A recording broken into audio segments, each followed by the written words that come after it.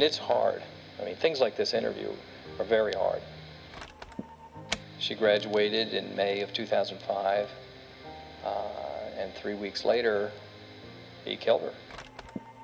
So right, it's completely counterintuitive that somebody's going to be murdered by a boyfriend when they seem like they're studying hard, interviewing, getting a job, taking off in life.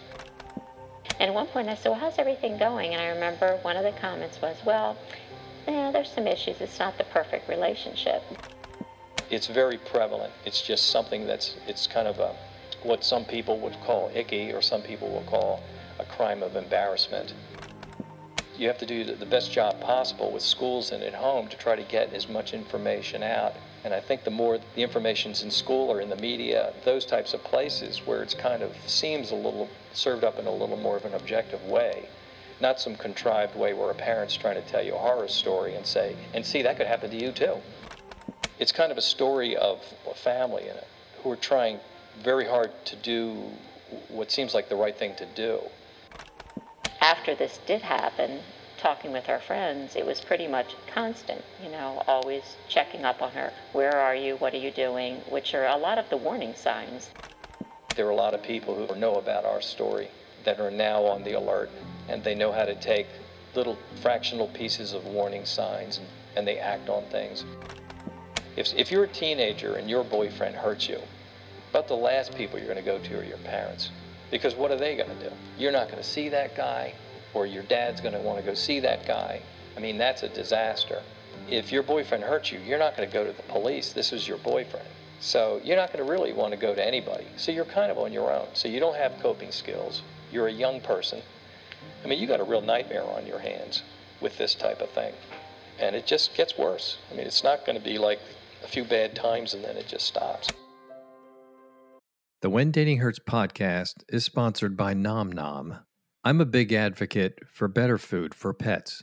When they eat healthier, they live healthier. And Nom Nom's food for dogs is full of fresh proteins a dog loves and the vitamins and nutrients they need to thrive.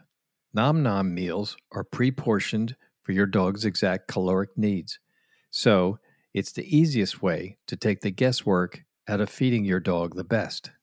Just tell them about your pup, age, breed, weight, allergies, and protein preferences. Get fresh, prepackaged, totally nutritious meals delivered directly to your door for even less. Order Nom Nom today. Go to trynom.com/whendatinghurts and get 50% off your first order, plus free shipping. And Nom Nom comes with a money-back guarantee. That means if your dog doesn't love each meal, Nom Nom will refund your first order. Nom Nom is real good food for your dog. Head to trynom.com/whendatinghurts. I'm Bill Mitchell, and this is When Dating Hurts, a podcast dedicated to my daughter, Kristen, and all women taken from us before their time by the epidemic known as dating violence. Kristen graduated from college in May 2005. 3 weeks later, she was murdered by her ex-boyfriend on June 3rd, 2005. I knew nothing about dating violence back then, but I have put a concentrated effort into learning all I could. I wanted to know why women are abused, and why they are sometimes murdered in what are supposed to be romantic relationships.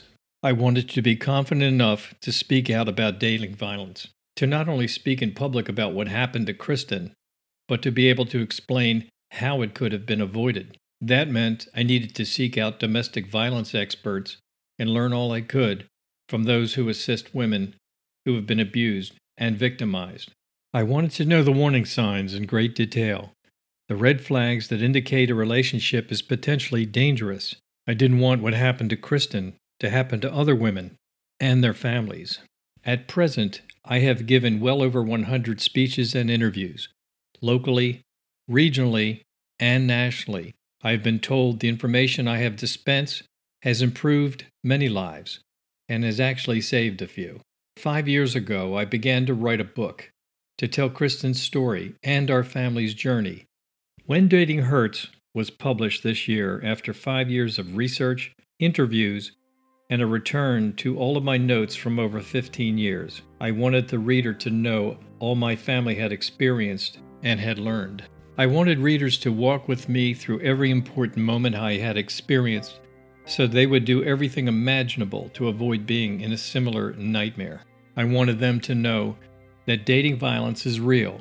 It happens. It happens everywhere, in every city, town, community, not just in depressed neighborhoods. It goes on equally everywhere.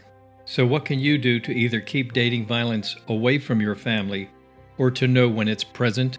You have to believe it can happen. You have to know what it is, what it looks like, and acts like.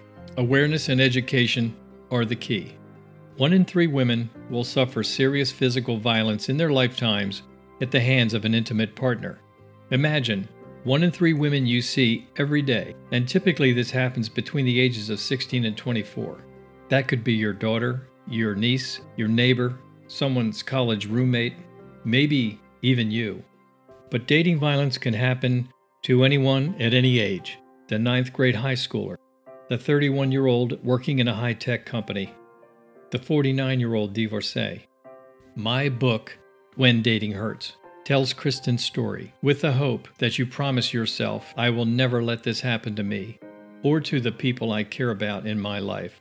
Everything you need to know is in When Dating Hurts, which is available only at Amazon. And now I am creating the When Dating Hurts podcast, where I will have the space to let you hear from many who appear in the book, like authorities in domestic violence and law enforcement professionals, parents of both victims and survivors, and actual survivors themselves. I want you to know everything you need so you can protect your family and friends and yourself. The When Dating Hurts book and this When Dating Hurts podcast are aimed to make lives safer. Thank you for listening and subscribing.